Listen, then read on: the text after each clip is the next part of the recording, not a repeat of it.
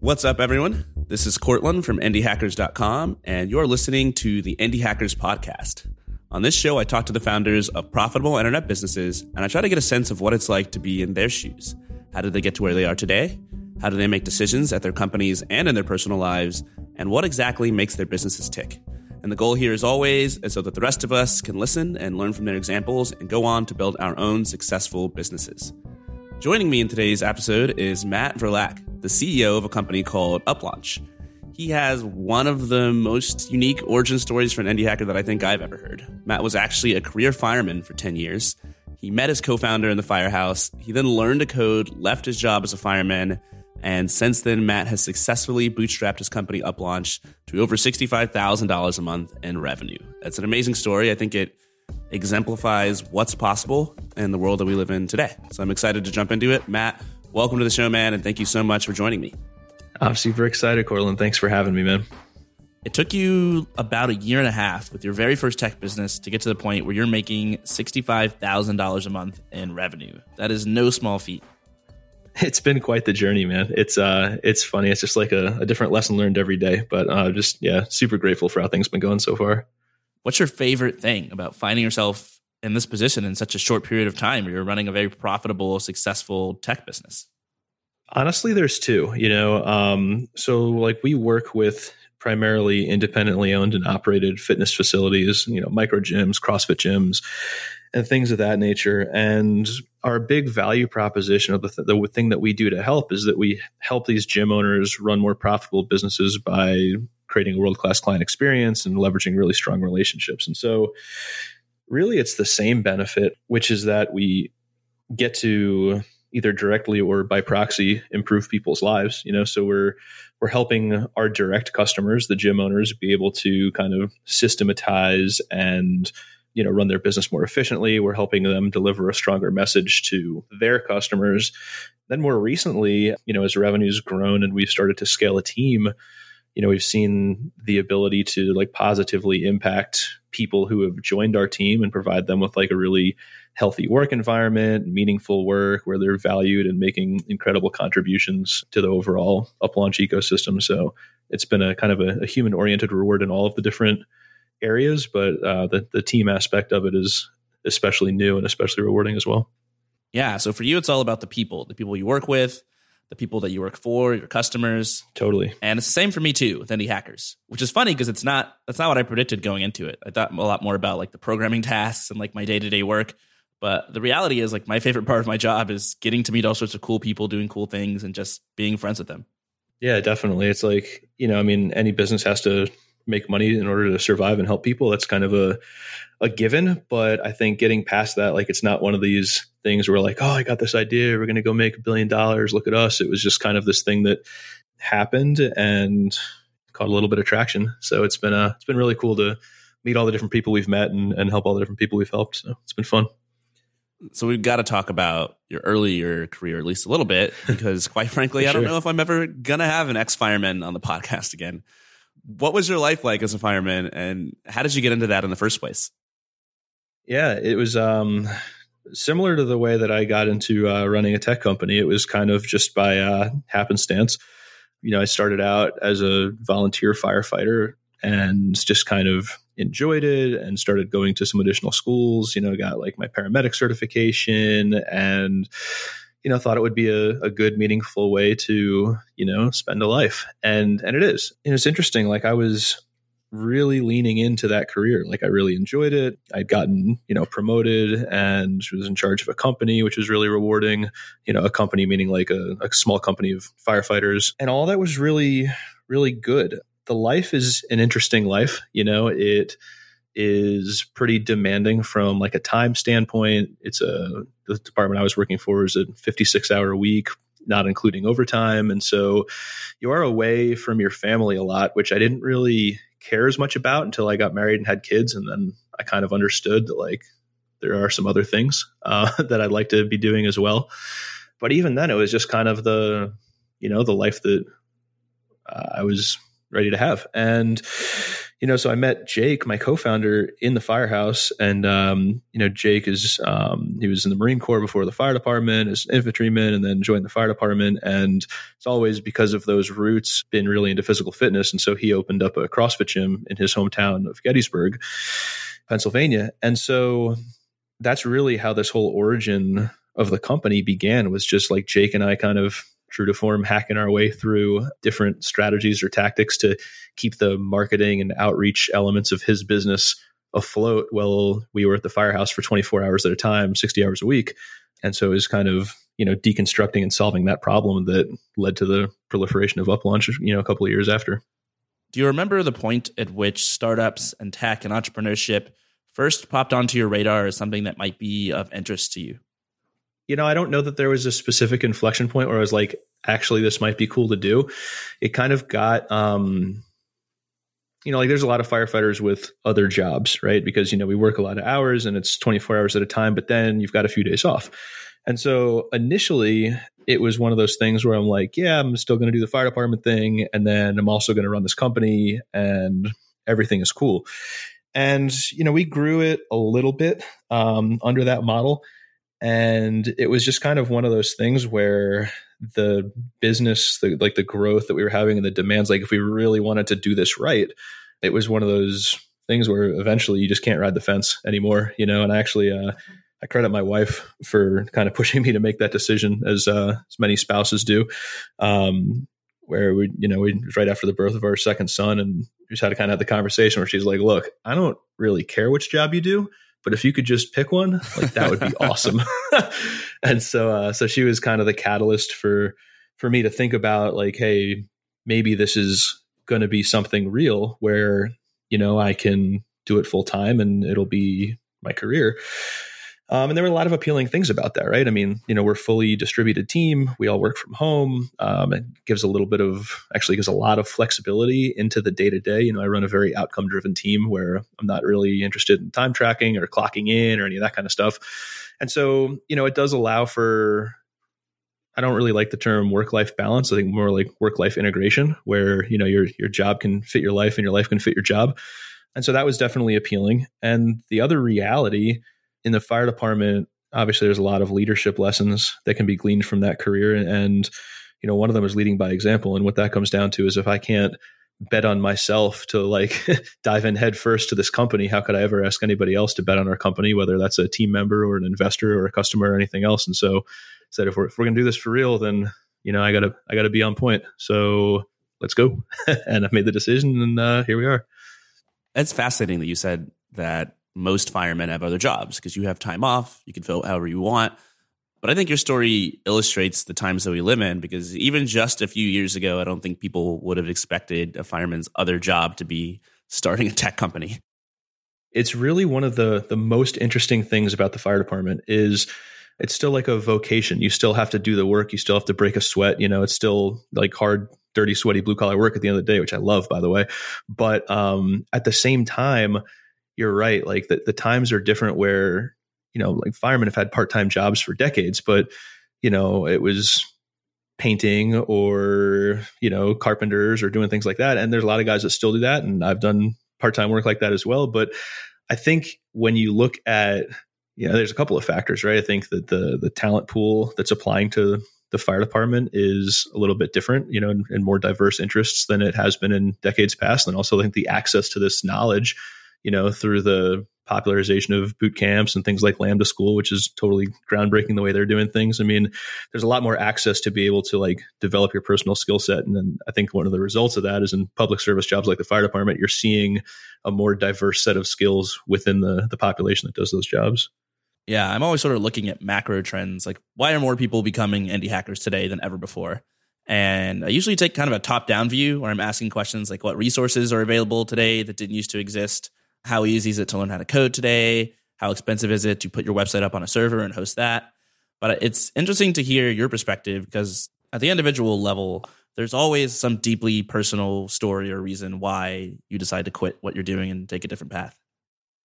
I can only imagine. I haven't listened to a ton of Indie Hacker podcast episodes. I've listened to a couple, but in general in the ecosystem, there's a lot of people that I think are like, oh, I hated my job doing XYZ. So then I decided to start my own business, because I wanted to do something that gave me more gratification, right? Where I loved my job as a fireman. Like I was going to work for 33 years and maximize my pension. And I knew exactly what age I was going to retire at. And I had everything planned out because it's that kind of job, And I mean, there were people who basically fell out of their chairs in astonishment when I told them I was leaving. And it's one of those jobs that you don't really leave. Like, unless you're kind of I don't know, it's a nice way to say this, a screw up, or like, someone who's not really like fully engaged in the job to begin with. Like most people get in that job. It's extremely competitive, which is another thing people don't realize. They hired 30 people off a list of 2,500 when I applied. So people don't leave. And so it was definitely kind of an anti-pattern within that context too, to go do this other thing, leave one job that I loved for a big old question mark, which was UpLaunch. So I've been into tech my entire life. There's never a point where you could have asked the people around me, hey, what does Courtland want to do? And they couldn't have told you exactly what I want to do. What was it like for you being in the exact opposite situation? What was it like having these conversations where people were falling out of their chairs because you told them, hey, I'm pulling a 180 and quitting my job as a fireman? It was interesting, to say the least. I don't really know, because I'm the kind of person where like I'll really do my best to think through a decision from all the different angles. But once I make it, it's made. And so it wasn't really like I wasn't really in like feedback solicitation mode when I was telling people I was leaving. Like the decision was already done. I had maybe a dozen people who I trusted who kind of knew, the guys that I supervised in the fire department knew that I was thinking about taking this route. And then, I just kind of said, all right, well, let's go, because it's risky and it might be a little crazy to like literally turn your back on a guaranteed pension for life to, go do something that has an extremely high failure rate, meaning start a tech startup. But I'm not really a big fan of regret or, worrying about what ifs. So, figured it was time to give it a whirl, and that was it. Like I didn't really put much more thought into it. So before you had to tell people the results of your decision, you had this whole process where you had to actually make the decision to leave. I want to talk about what went into that process. And maybe the best place to start is sort of the origin story behind how you met your co-founder and how you guys first started working together. Yeah. So like I said, he started the gym. And so Jake knew I was kind of like a secret nerd. I'd done like a little bit of web design here and there. And it literally started out with him just asking me to build him a website for his business, for his gym. Again, kind of a cultural thing in the fire department. Like if you have a skill, you help the other guys, and that's just what you do. And so, we sat down and made a website. It was exceptionally mediocre because I wasn't the world's most, prolific web designer, but it got him started, gave him what he needed, got the gym off to a good start, and did a couple other jobs for some of his peers in the gym space. It was interesting. If you assess personality types, right, I'm more of like an implementer where I can take an idea and break it down into like the actionable steps and need to actually make it a reality. And I think part of the reason why Jake and I have a really good working relationship is because he is much more like the idea guy, right? Where like, hey, we can do all this stuff.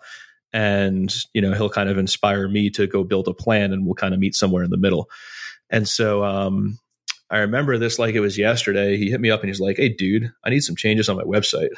And he's actually sitting here next to me laughing right now. I'm telling the story. But so we went and had coffee one morning after we got off work in a fire department. And that conversation kind of transformed in this entire like, and there's probably people out there who can relate to this, right? Like we made, before we got up from having coffee, like the most ridiculously complex business plan in the world. Like if there was something to be done that remotely pertained to a gym, we were going to do it. We were going to start this business. We were going to do web design. We're going to do business mentoring. We're doing marketing automation and copywriting and on like e-learning courses. And like, it's just two guys who'd never run an online business before. It sounds like a great plan, right? And so we had this super complex plan, and we were going to do all this stuff. And we were both pretty fired up after that conversation, but then we actually tried to figure out how to take action on it. Right. And he like went from his world and the idea to my world in the plan, and realized that like, you just can't do it that way. You can't go from nothing to everything in a month. It's just not real. We were pretty naive early on. So from there, we kind of distilled it down and tried to find the blue ocean, find the void in the market. And so we looked at those 4 different things we wanted to do, like web design. I wasn't that great at it, and there was a lot of people who were way better. So there's that. The business mentorship was kind of the same thing. Like Jake ran a really successful gym, but there were some outstanding business mentors already in the space. And then the one that we actually settled on, where the market opportunity was marketing automation, because there were tools out there for creators, but for people who are small business owners, like if you want to legitimately implement a fully featured marketing automation solution, you have to do a lot of stuff, right? Like you have to know how to market, you have to know how to write copy, you have to know how to build a funnel, you have to know how to essentially program. Even if you're not writing code, you're still setting up like Boolean logic and campaign builders and all this stuff that like your normal gym owner has no time or interest, in getting involved in. And so that was kind of how we settled on the direction of tackling the marketing automation problem. And we kind of bailed on all the other stuff. The story of you guys meeting in a coffee shop and drawing up all these grand, unrealistic plans for all the stuff you're going to build is so familiar to me because I did the same thing when I was younger. I remember before I really knew how to build a web app, I met this guy who was a developer, and I really wanted to start a company together. And I drew up so many features with like no real conception of how long it would take to actually build them. Well, I'm glad I'm not alone. No, you're definitely not alone there. And more to the point, I think this process of being at a place where you have 1,000,001 things you want to do, you have the super ambitious vision, and you have to whittle it down and focus on just one thing that's going to work, that's really hard to do. Most people can never successfully accomplish that. How did you decide that marketing automation is where you wanted to focus your efforts? We knew that we wanted to implement it for Jake's gym. And so that's obviously where we started. I always joke around and called his gym the Petri dish because it's where we grew all our ideas. We implemented some basic marketing automation strategies for his gym and had some success there. And, it was honestly just a little bit of casual market research where, we started to see what was out there and what was cost effective for people. And we didn't really find a whole lot if they didn't want to build it themselves. And further, we didn't find, and this is the interesting part, like we didn't find any software that would allow someone to do what we wanted to do, which is like, I didn't set out to become a software company. That's the thing. Like, I've been kind of like dragged into the software game kicking and screaming, and now I love it. Can't have it back. But like it was kind of a reluctant entrance into building software because I really just wanted to work marketing strategy and use tools that already existed to build strategies that worked and deploy them to gyms and monetize it and have a nice little thing that I would do on my days off in the fire department. And so like we figured out that marketing automation was a void in the market. But then furthermore, the first real hurdle that we had was that none of the tools that were out there, none of these creator tools were built to scale the same marketing strategies over and over and over again. Like you had to go through the same setup process every single step for every single client, in our case, every single gym. So I mean, we had a guy who was working with us who's literally following like a 250 step checklist at one point to like implement every new account that we got, because we started out building this on other people's software, and it's just kind of painful. And that was what kind of led us to build our own. But so when you talk about like validating the idea, there's an important part that I skipped over that I think is worth talking about. So we linked up with a business mentor. His name's Chris Cooper, runs a company called Two Brain Business, and probably, in my opinion, the best, micro gym business mentor in the space. And he brought Jake on his podcast very, very early on when we first started it. And we just ran like a little baby automation, right? Where we were literally just giving away content and for free. And then we're like, hey, we'll build this automation for you for like $100. And that was like our first market test. So I think like if you're trying to like distill this long-winded story into lessons, like make sure people are willing to give you their credit card as early as possible, right? Or like everyone will tell you they love your idea because no one like wants to be mean inherently. But like if they won't give you your credit card, they don't really like your idea or it's not really valuable. So we started with that offer and like we sold 10 of them and I was like, that's cool, but it's like a manual process. And then we sold 20 of them and then we sold 60 of them. And I was like, I have no idea how the hell I'm going to pull this off because it was just like this super arduous process to build. And then, it was a little hectic, but we got it done. But what we did along with that was we pre-sold subscriptions to this bigger software that was going to help people manage marketing automation for their whole gym. didn't really exist yet, but that didn't stop us. We just pre-sold it to, again, validate the idea. And we pre-sold like 60 subscriptions at $150 a month. We didn't actually build them. We just, pre-authorized their card, but we used it as validation, because there's a difference, again, between like someone saying, yeah, I'd buy this other thing, or I'm going to put my credit card down and actually commit to it. So we try to do, some market validation with actual purchase behavior pretty early on in the process. I say that now and it sounds really smart, but really we didn't know what the hell we were doing. We were just trying to make sure people would buy our stuff. So that's kind of how we settled, when we validated it through a couple of different hurdles, and then we went and made it. So I got a ton of questions about everything that you just said. First Lay it on me. Let's do it. Yeah. First up, I know nothing about gyms. I know nothing about how people with gyms market their businesses and find new customers. Mm-hmm. Can you walk us through a little bit of the process that a gym owner might go through, or that you were walking people through in these early days to help them market their business? Yeah, absolutely. So there are a couple of different core models. And again, these don't really apply to what we call big box gyms like, Gold's and Anytime Fitness. We really focus more on like this micro gym, CrossFit-esque type model where you're doing either personal training or like small group classes that are led by a coach. So, your big box gyms, they make money off you not showing up is really the story at the end of the day. But for these smaller, like independently owned and operated shops, there's really a couple of key ways that people will come in, right? So earlier on in the micro gym industry, a lot of people would just start out by doing like a free class or a free week. And that was kind of when CrossFit and things like CrossFit were more of a grassroots movement. And then as the industry has kind of matured and become more mainstream, I would say that like the most generally accepted way that people will get a new person in the door is by doing something called either a free consultation. A lot of people call it a no sweat intro, where it's really a consultative process. Because if you were to do a price comparison, right, between like a membership at Gold's might be 30 or 40 or $50 a month, and a membership at CrossFit Gym might be $150 a month. And the difference there is the coaching and the personal attention and the experience that you get. So we find it in our space is that the highest performing gyms are the ones that take a very consultative approach to this. And so the first step that a lot of these gyms do is this one-on-one consultation. They might sit you down and say, hey, Cortland, like, what's your experience in fitness? What's your goal? Why are you here? What brings you in? And then they'll be able to actually recommend one of their services or a combination of services that'll help you achieve your goal. And so that's the model that we like really, really support and put our name behind, because I think it's the one that kind of professionalizes the industry the most and yields the strongest relationship with the new member. And so as far as like top of funnel activities, like people will do, Facebook ads, they'll do brand awareness. They'll run like referral campaigns with their current members. Some people will like do cold traffic and do like 6-week challenges, which are then like they'll go through a fitness challenge, which they then convert those people into an ongoing membership. So there's a few different, permutations of approach that people will have. And our software kind of supports all of them, but we put an extra focus on that consultative approach for someone coming in. You talk about not wanting to be a software business at first and sort of being pulled that way against your will. Does that mean that your initial plan was that you guys wanted to be sort of a consulting shop and walk customers through their problems by hand?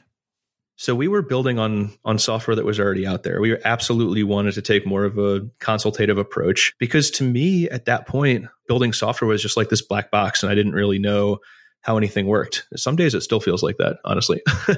And so like we started out building on other people's software, and it was just kind of like a square peg round hole scenario, where there were a couple of factors at play. Either we weren't using the software the way it was intended to be used, so we were running into issues there, or like if we found software that, we like at one point we found some software that a company was developing that was supposed to work exactly what we needed it, but like they were trying to hit a lot of different industries at once. And so the things that we needed in their roadmap to allow us to be successful didn't always rise to the top. Again, like you heard me talk earlier about like leadership and accountability. We talk about accountability in our company a lot. And, anytime there's an issue that affects a customer, I will personally own the issue to the customer, and I'll even do it publicly in our user group, because that's just how I run a company. And so that was before we started writing software, where like these third-party platforms, even if it wasn't our fault, like the customers are still paying us. So it's still our fault, like, even if there's nothing we can do about it. And, we kept having a lot of issues. It got to the point where I looked at Jake and I was like, hey man, like if we're going to look bad, like I at least want it to be my fault for real. Like, I don't know if I can do better, but it's not going that great right now. So I want to try. And that was literally the inflection point. It was out of frustration. But like one of these companies that we had worked with beforehand, they asked us when they were vetting us to like work with them, they're like, do you want to go be a software company? Like, are you going to work with us for a little while and then go build your own software? And I remember this like it was yesterday. I told the guy, I said, I do not want to become a software company, but I believe in what we're doing and I will become a software company if I have to. I'd rather not. And now looking back, like I'm incredibly happy and grateful that we did, because it's just allowing us to do things that are in the best interest of our customers directly, that nobody else is going to care about them as much as we do. So all worked out well. You ended up going to a coding boot camp. When did that happen? How did it go? And do you recommend that experience to others? Yeah, I had a great experience. So I went through a boot camp called the Firehose Project. I did not pick it because of the name, I promise. But there was a specific reason I picked it. I'm a very strong believer in anything I do in mentorship, and that has been since a very young age and early in my career. In the fire department, there were always mentors and guys that would, teach me as a young firefighter, and guys that I would look up to. And I wanted to try to emulate that experience with my education, because I finished high school, but I didn't love it. I made it through a year of college and bailed. So I'm not like a big old school guy, just to say it bluntly. And I really just again, to me, I'm a people person. And so I needed that kind of one-on-one interaction in order to really engage. And so Firehose Project provided one-on-one mentorship with their program. And that was what, that was like the hook that made me think that theirs was a good idea above anyone else. So that was right around the inception of when we officially became UpLaunch.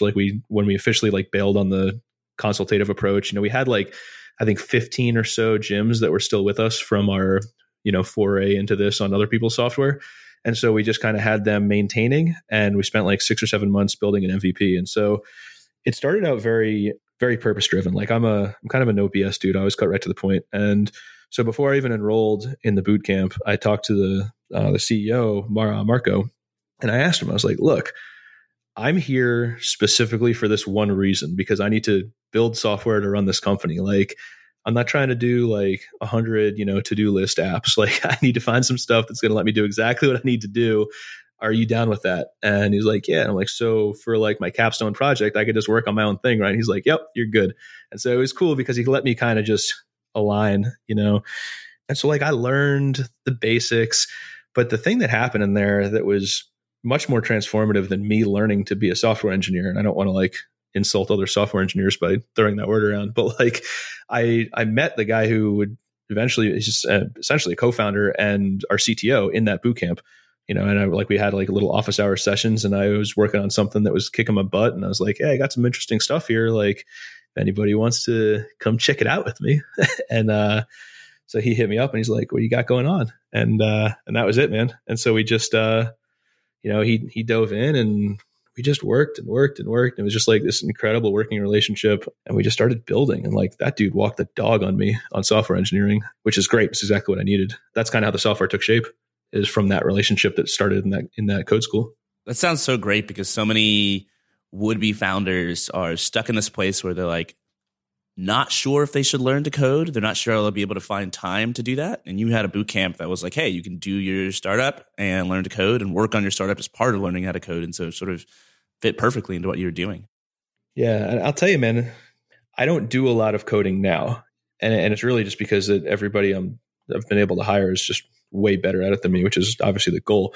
But in the context of a founder who's considering whether or not they should learn to code, if that's a blocker, go do it if you can. If you have the aptitude and you have the means to go do it, just the momentum that we were able to gain off of an extremely basic MVP that I coded, I don't know, at least probably 40% of, with Matt doing all the hard stuff. But the momentum we were able to gain off of that was incredible. And yeah, now they're, half the code in the software is way out of my league, because Matt and, another guy, Jake, who we just brought on, different Jake, are, there's that's their focus. They're incredible at it. But especially in the formative months of just trying to get something out there to validate your idea, oh my gosh, learning to code was just incredible, because it let me move so much faster. to just get the idea out there and bring it to life. You talk about not enjoying high school, about dropping out of college after a year. But then on the other hand, you're talking to me about top of funnel marketing analysis, validating your idea, learning how to code. What changed? How did you become such an effective learner? Pertinence to my life goals. Seriously. Like that's all it is. It's not that I don't enjoy learning. I have a constant thirst for learning that I am unable to turn off. It's like the snotty little kid in algebra class. When am I ever going to use this? Like that was me, man. And there's definitely some stuff where, you don't think you're going to use it. And then like when we learned like all the different algorithms in code school about like, flipping all the zeros to ones to make a picture and stuff like that, I was like, yeah, whatever. But then like we built a scheduling app, and talk about like having to figure out, how to algorithmically like calculate availability slots for booking appointments and stuff. It all became clear. But I'm just the kind of person where if I can't see the light at the end of the tunnel, I'm out. I'll just go find a different tunnel. Like it's just, I don't have the attention span for like, I'm going to do 2 years of general education because someone says I'm supposed to, and then I'll go learn the stuff that I care about. I don't have the attention span for it. So it's really what it came down to is I wanted to build a business. The appeal to me of a boot camp is that you can go learn just what you want to learn. Like you don't have to take a English class to go learn JavaScript. You just go learn JavaScript. So that's the difference for me. That was always the most frustrating part of school for me too, taking all these classes that I didn't want to take, that I didn't care that much about. I mean, I was considering dropping out of college after my junior year because I figured I had all the skills to get a job. I had already worked an internship and was getting paid. Why did I need to learn this other stuff? Right. Yeah, totally. So you learned how to code. You contributed a lot to this initial product, this MVP that you guys built that helped you guys gain a lot of momentum in the early days. I want to discuss what this momentum looked like and how you found your first customers. You talked about doing a podcast promo early on. Was that your first foray into getting customers to actually pay for what you guys were building?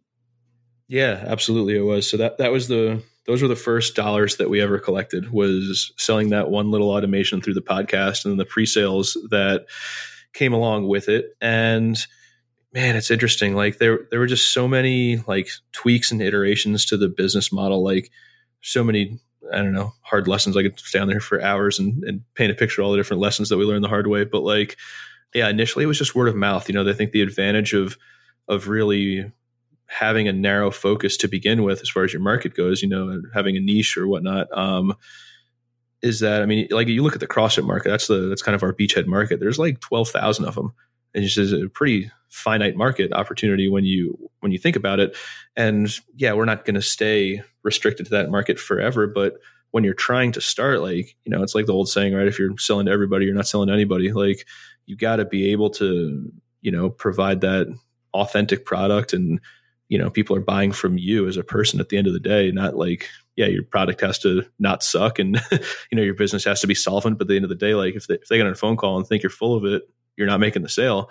And so I think just, Jake being a successful gym owner in that space and being able to run these sales calls very early on and relate to the exact problems that both he and the customer were having at the same time, word spread pretty quickly about the solution that we had. But it definitely has not been up and to the right the whole time. I mean, we went up and to the right for a little bit and literally plateaued for like a year before we made some changes. So hasn't all been smooth. Tell me about that plateau. Where were you guys at in terms of revenue when you hit it, and what was it like trying to figure out how to get out of that funk? Yeah, so the biggest issue was our business model in general. Small issue, right?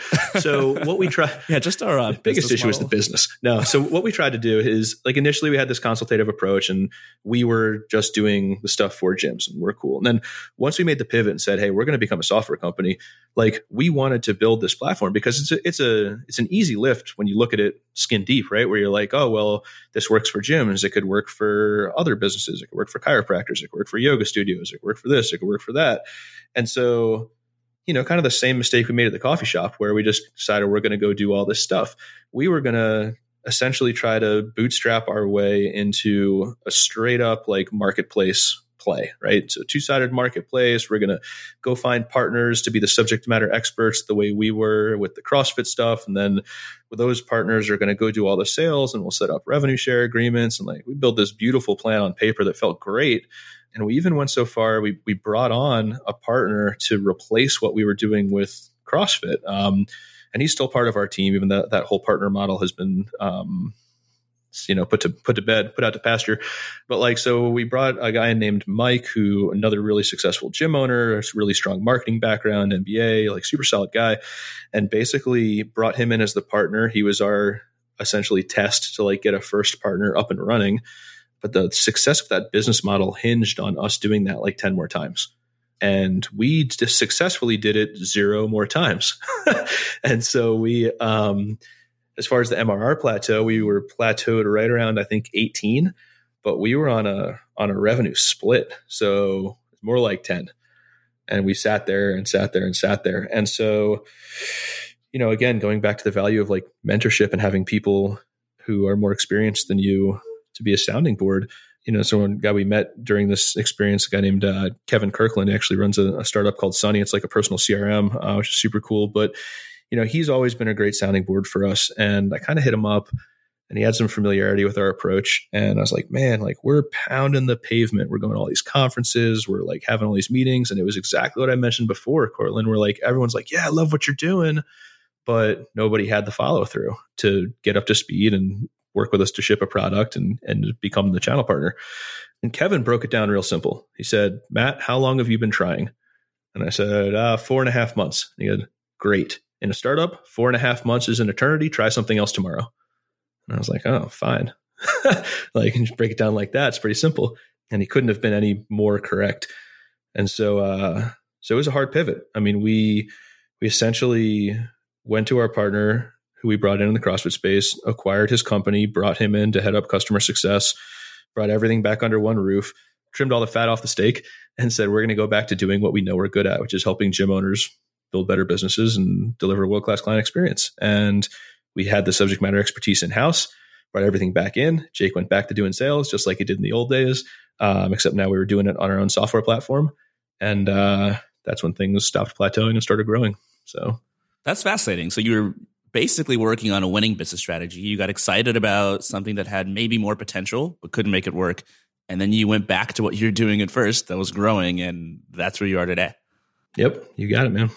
Let's talk about this first phase, because before you even got stuck, you were making, you said 10 or 18K monthly revenue, which is no small feat, especially in the time frame that you did it in. What were some of the most important things you guys did to grow your revenue that much so quickly? At risk of sounding like a cliche, everything that doesn't scale. Now, to be specific, it's all about relationships, right? I mean, we preach relationships with our software, but like relationships with your early customers is crucial. Like speaking to them, listening to them, talking with them frequently. We leverage our Facebook user group very, very frequently to do everything from, live feeds and delivering good information to just like calling people up and talking to them. But I think getting customers involved in like your journey as a company and the evolution of the software, like actually asking them what they think and listening to them and, making sure that you're solving their problem. I think having the relationship was key, because like, to put it bluntly, they put up with a lot of, from us early on, because we were literally figuring out how to be a software company. And like, we never gave it away free. Like our price was lower, but we always charged for it because it's something I believe in. Like if they're not going to give you money, then the value prop isn't compelling. So they definitely tolerated a lot. Like we have a few of those, like I was joking, call them like the UpLaunch OGs. But I mean, they're still with us and they're incredible brand advocates, but like, we wouldn't be here without those guys. And so I think having really strong personal relationships with your early adopters, I can't overstate the importance of that. That's what kept us alive. It's so tempting, especially for a lot of software engineers who want to build a business and start selling it and never talk to anybody. And so people build these marketing first businesses where they never really talk to their customers. They don't get to know them and wonder why no one is using their sort of half-baked early product. It sounds like you guys had a much more high-touch sales-based approach. I got a couple questions about that. Number one, what was your business model in terms of how much you were charging these early customers? And number two, what are some challenges that you encountered while doing all these sales that you learned how to overcome? Yeah, definitely. So on our earliest iteration, we were charging $150 a month. That was when we were still doing it all ourselves on other people's software. And we eventually bumped it up to 200. We weren't really getting too many price objections at that price point. You know, the value prop of our software is it replaces a number of other SaaS subscriptions that a typical gym owner is using and then saves them a bunch of time on top of it. So there's a pretty, decent comparison we can do there. And then once we went to the partner-based approach, we bumped it up to 300. Honestly, it was just straight unit economics. If we were going to be on the rev share, we had to make enough to live, for the company to live. Not even for us to live. We were basically working for free at that point, which is fun. So the price kind of kept going up and up and up. It's settled at 300. That's where it lives right now. Hasn't moved since.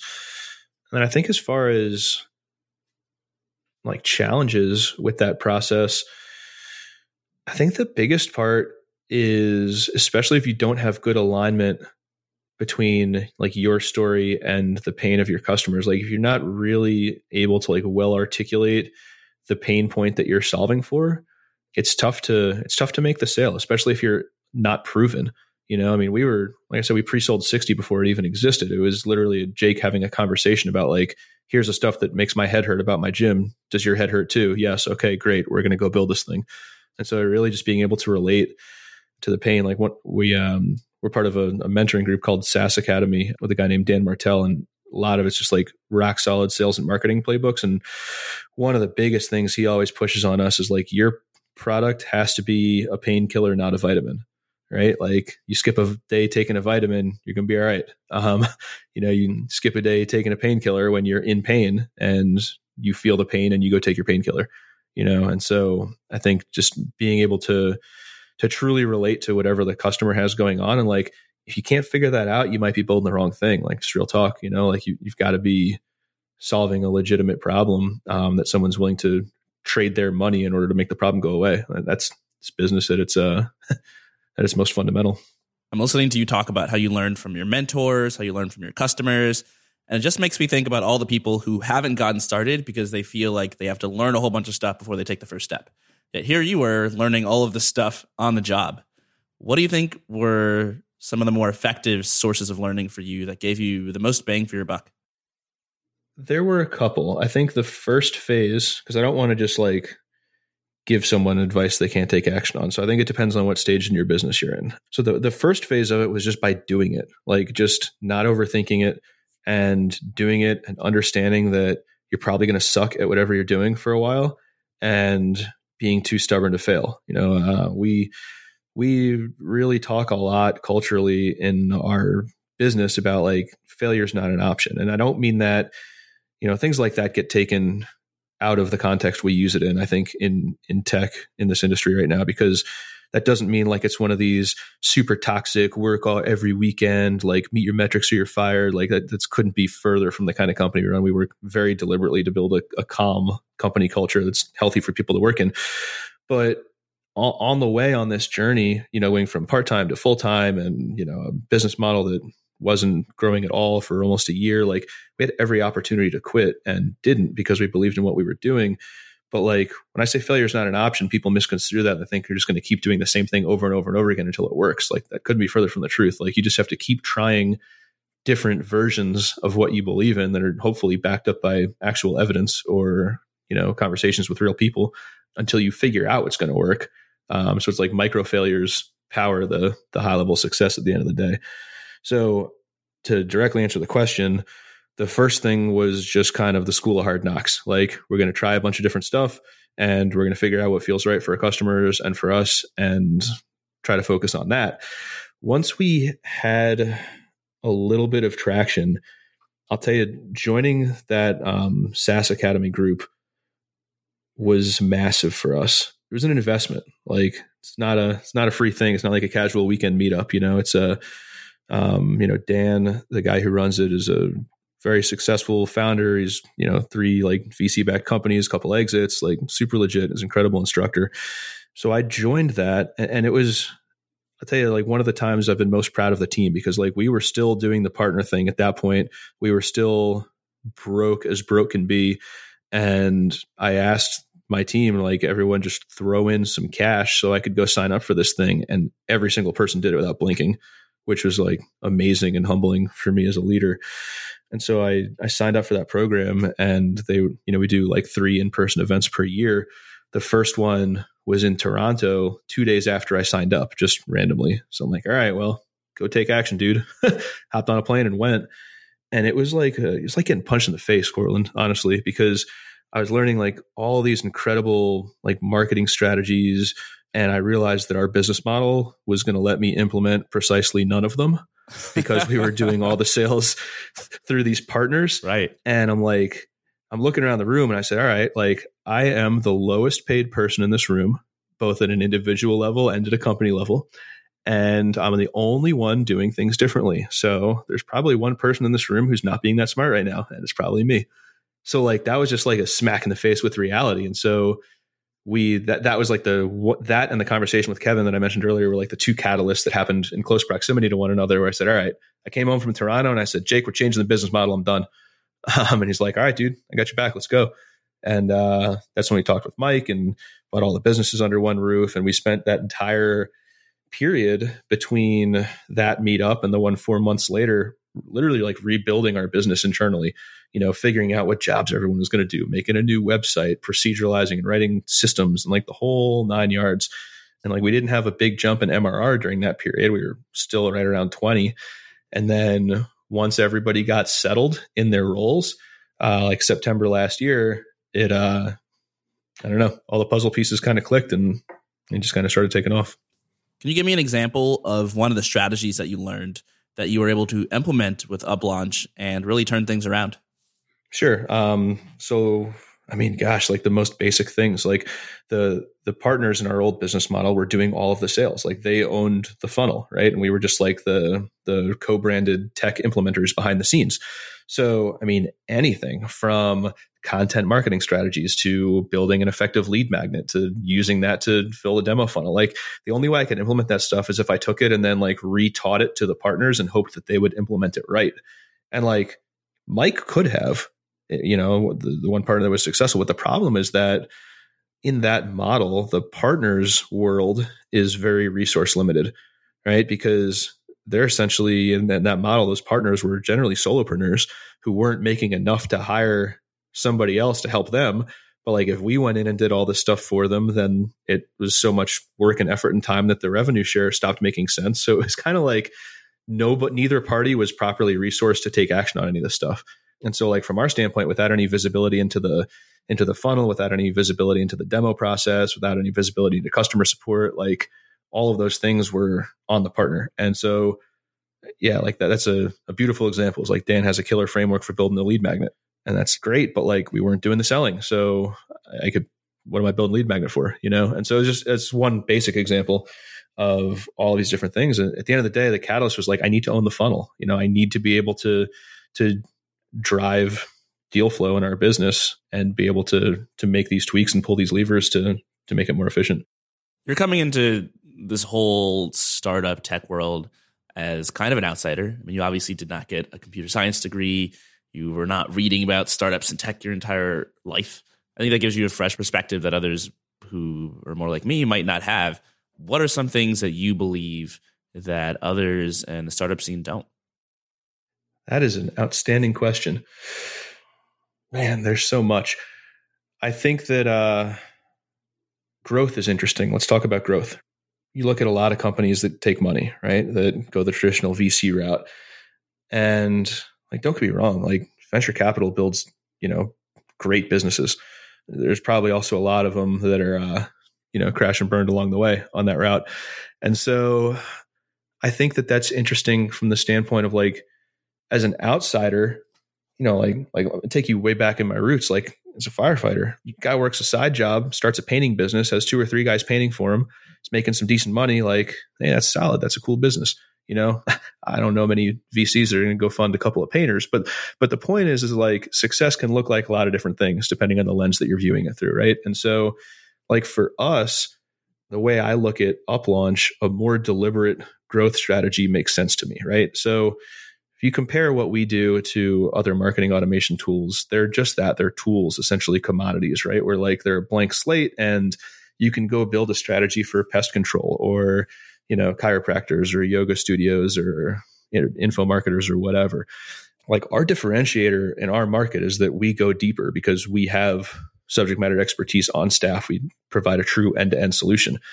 So like the growth at all costs approach may not work for us, because it's tough to scale that type of depth in 15 more verticals simultaneously, because what would happen is the product wouldn't go as deep. It wouldn't be the true end-to-end solution. And then we'd be in a feature war with, $100 million companies building the next widget. And so like for us, I try to take a more deliberate approach on like, I want to go demolish this market, right? Beachhead market. And maybe we take some money, maybe we don't. But even if we don't, like this market will fund the next one where I can go hire the right person to make sure we can go equally as deep on the next market and so on and so forth. Maybe we only work in 5 or 6 or 10 verticals down the road. And there's, 100 other ones that we ignore, but we'll dominate those 10, right? So like, that's not a traditional growth strategy. It's one that made sense to me in isolation. But like when I compare that to companies that go the traditional venture route and it's like growth at all costs, go get a Series A and triple your staff. It's just it's a different mindset. And that was one thing that I think might be kind of an anti-pattern or kind of a contrarian viewpoint. I don't know, but it wasn't even on my radar until I started thinking about raising money and then realized kind of some of the cultural stuff that comes along with it. Yeah, that is not at all a common viewpoint among the founders of stereotypical high-growth Silicon Valley startups. What are some things you think the typical tech company could stand to learn from a company of Firement? Because I assume you guys have a totally different way of organizing yourselves, a different culture, different norms, et cetera. I was hoping you'd ask something like that. There's a lot out there, right? In the tech world today, specifically. And I think a lot of the conversations that are going on right now need to happen around like workplace culture and around treating people from different backgrounds with respect and, around like so many different things.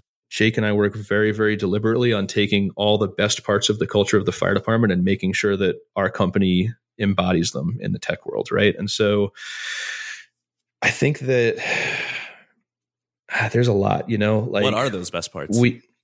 Yeah, exactly. Right. So we have like a pretty well-defined set of ethos, and not all of them for UpLaunch, and not all of them come from the fire department, but some of the ones that do. Personal and team accountability is a really, really big one for us.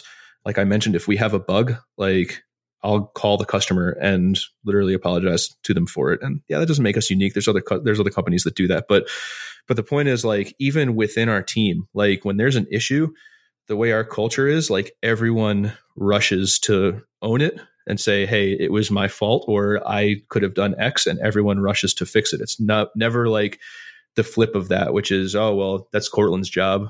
Cortland works in product. I'm over here in engineering. He wrote a bad spec. So like, sorry, dude, I just built what he told me. Like there's companies where that's a real conversation. And like, that doesn't exist in our world. Like the dedication to supporting each other is massive. Like if in the fire department, if a guy in your firehouse needs to move, like you don't hire movers, you get 12 firemen to come over and have a pizza and drink a beer and carry your bookcases, and you just help each other. And so, we really we try to bring that supportive environment in as best we can and make sure that we're all here for each other in whatever way possible. And then, the other side of this is there were some things about the fire department culture that we didn't want to bring over, like, baseline 60-hour work weeks and being away from your family for a third of your life for 25 years at a time. And so we work very hard to, run an outcome-driven business and have outcome-driven leadership styles and management styles. So that way, it's not about like clocking in. Where were you at 3 p.m. Cortland? Why wasn't your little light on Slack green? It looked gray to me. Like I'm out, like there's just, we got to treat people like adults, treat them as the experts that they are. And we try to just hire the best people we can who have we lead with trust and hopefully have the company's best interest at heart. So yeah. You've gone from reading a ton of startup advice, trying to learn how to break into this world, to coming on the Indie Hackers podcast and sharing your story and your advice with other founders who look up to you. How does it feel to be on the other side of things? crazy. I don't feel like I'm on the other side of things. There's a thing I just want to go learn from the next person. It's perpetual, but it is interesting. Like to hear you say that. I'm not good at stopping. What is it? Stop to smell the flowers or whatever, right? That's just not really how I operate. And so it's a cool question to be asked. I've never considered that, to be perfectly honest with you. So yeah, I guess it feels cool, but I mean, really it's not to me about like, oh, I'm on this podcast. Like, look at me. Like if there's someone out there who thinks I can help, like, oh my gosh, hit me up. Like there's so many dozens, if not hundreds of people who have helped me when they absolutely didn't have to, didn't get anything from it. Like if I can pay that forward to somebody, I'm in. Let's do it. You talk a lot about how other people played a role in your business. You talk a lot about happenstance with you becoming a fireman, with you becoming a startup founder. What do you think in your journey is not luck? What do you think has been the most under your control? Work ethic, hands down. I think that there are a lot of things in life that are not under our control. And I think the only thing that we can control in a lot of cases is the way that we react to things that happen to us. But part of that reaction, I think, is how hard you work to change the parts of your life you don't like. So that without a doubt, I think is, like everyone talks about like, oh, what's your one superpower? Like mine is just like grit, man. Like, Jake and I talk about that frequently. Like I had every chance to say like, oh, this sucks. I'm going to go back to my like secure job, in the fire department where I've got a pension and I'm going to go to work and it's all planned out. But at the end of the day, I don't think it's about like being smarter than everyone around you, because I'm not. I think it's about working harder than everyone around you, which I try really hard to do. So yeah, that's my answer right there. I'm a big believer in optimism. I think that optimism is a self-fulfilling prophecy. If you believe that you can do it and you think things are going to work, then you're not going to quit. And you're obviously a very optimistic, self-confident guy. Where does that come from? How does someone build up that self-confidence? Man, I wish I knew. It's funny because outwardly, my wife says this to me all the time. She's like, you're this extrovert. And I'm like, no, I don't feel like one at all. I don't at all. But and it's the same thing with confidence. Like, yeah, I'm confident in the sense that, we have a direction, we've made some decisions, but I think it doesn't mean that like confident to a fault. I think that especially lately, there's been a lot of things that like keep me up at night, or that I think about the business. Are we making the right decision? Is the product heading the right way? Like, there's a million scenarios, man, where I can picture UpLaunch crashing and burning tomorrow. Right. And there's like 2 or 3 where I'm like, oh yeah, we're rock stars. And that's every business and every stage is the reality. Right. And so I think part of it is just like, I have like naturally pessimistic internal monologues, but I just try to keep them there, as internal monologues, because that doesn't benefit everyone. I agree with you wholeheartedly. Like optimism is a self-fulfilling prophecy, and especially leading a team. Like I can't get on a weekly call with, 10 coworkers and be like, oh, here's the 17 different doomsday scenarios that I stayed up all night last night thinking about. How do you guys feel about those? Doesn't exactly inspire confidence. So at the end of the day, like, I define the fire department as making permanent decisions based on incomplete data sets. And like, guess what? It's the same thing in a startup, right? Like you don't have all the facts, but you have to make decisions, some of them permanent decisions. So you just have to make the best decision you can and go with it. And so I think that's just kind of what happens. You just can't be scared to make a decision, because I think people will just generally perseverate over them too much. And sometimes the opportunity can pass you by. So speaking of making permanent decisions with incomplete data sets, I know a lot of people who have seemingly every advantage in the book. They are career software developers. They read a lot about startups. They essentially have all the skills they need to have a real shot at starting something of their own. And they're really interested in doing so, but they don't, because taking that initial leap is scary. What if you fail? What if it doesn't work out? What's your advice for how people can get over that hump and get started? It's a good question, Corlin. I don't know that there's one answer that'll fit everybody.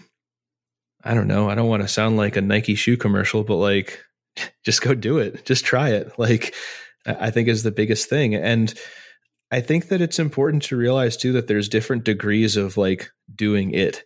It doesn't mean that, oh, I'm going to go, quit my job and go move into a closet in San Francisco that cost me $10,000 a month and like live with 7 of my friends and go do all this stuff and, whatever. Like, you don't have to go from 0 to that. You can just like try some things and try to validate some ideas.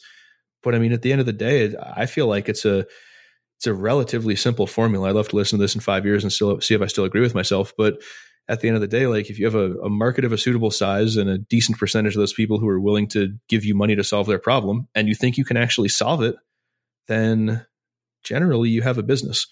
And so I think it's, you can validate that hypothesis without, setting your whole life on fire. And then, and once you have a reasonable degree of confidence, there's still going to be a little bit of a gut check moment, but you just got to jump in and go for it, or else you'll never know.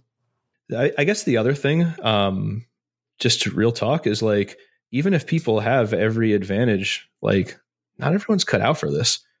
Like there are a lot of things that I worry about a lot, especially since we really had a team, and there are people who like depend on my decision making to be able to like feed their kids. It's weight, man. It's real weight. And so the other reality is that even if everyone, like the smartest guy with the smartest degree and all the experience, knows 10 programming languages and MBA, like you look great on paper, but some people just don't have the personalities that are able to handle that. That's just the reality. And so like, if you're that person that can't hang with that kind of weight, then maybe you don't start a business. Well, you, Matt, are definitely that type of person. I've enjoyed having you on the podcast, getting to know your story, and I really think it'll inspire a lot of people who are wondering if they come from the right sort of background to start a startup. And the answer is it doesn't really matter. As long as you put the work in, you can get there. Can you let listeners know where they can go to learn more about what you're up to at UpLaunch, and also what's going on in your personal life as well, if you share that sort of thing online? Yeah, absolutely. So that is a 2019 goal for me, is to become more transparent, especially with a company, but also just really in general. And I haven't really taken good action on it yet. So hopefully by the time this podcast comes out, maybe I'll have gotten my act together. So for the business, we're just at uplaunch.com. Super easy. You can get me on Twitter at Matt Verlaque, Verlaque. It's a really weird last name, so to figure out how to spell that one, but I am active on there, and Matt at uplaunch.com. Someone wants to drop an email, that's it. I'm wide open. So, I mean, if there's anything I can answer for anybody, or anybody that can help in any possible way, you kind of got my wheels turning, Cortland, when you asked me that question earlier. So but if there's anything I can do for anyone to pay it forward, please don't hesitate to hit me up. That's not like an idle statement. I truly mean it. All right. Thanks so much, Matt, for offering all your help and sharing your time. Yeah. Thank you so much, Cortland.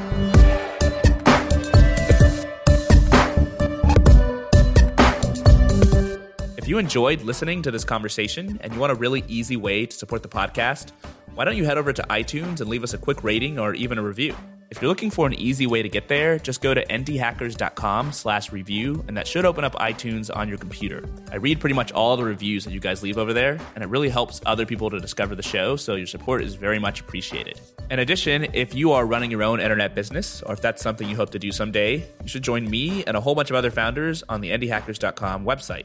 It's a great place to get feedback on pretty much any problem or question that you might have while running your business. If you listen to the show, you know that I am a huge proponent of getting help from other founders rather than trying to build your business all by yourself. So you'll see me on the forum for sure, as well as more than a handful of some of the guests that I've had on the podcast. If you're looking for inspiration, we've also got a huge directory full of hundreds of products built by other indie hackers, every one of which includes revenue numbers and some of the behind-the-scenes strategies for how they grew their products from nothing. As always, thanks so much for listening, and I'll see you next time.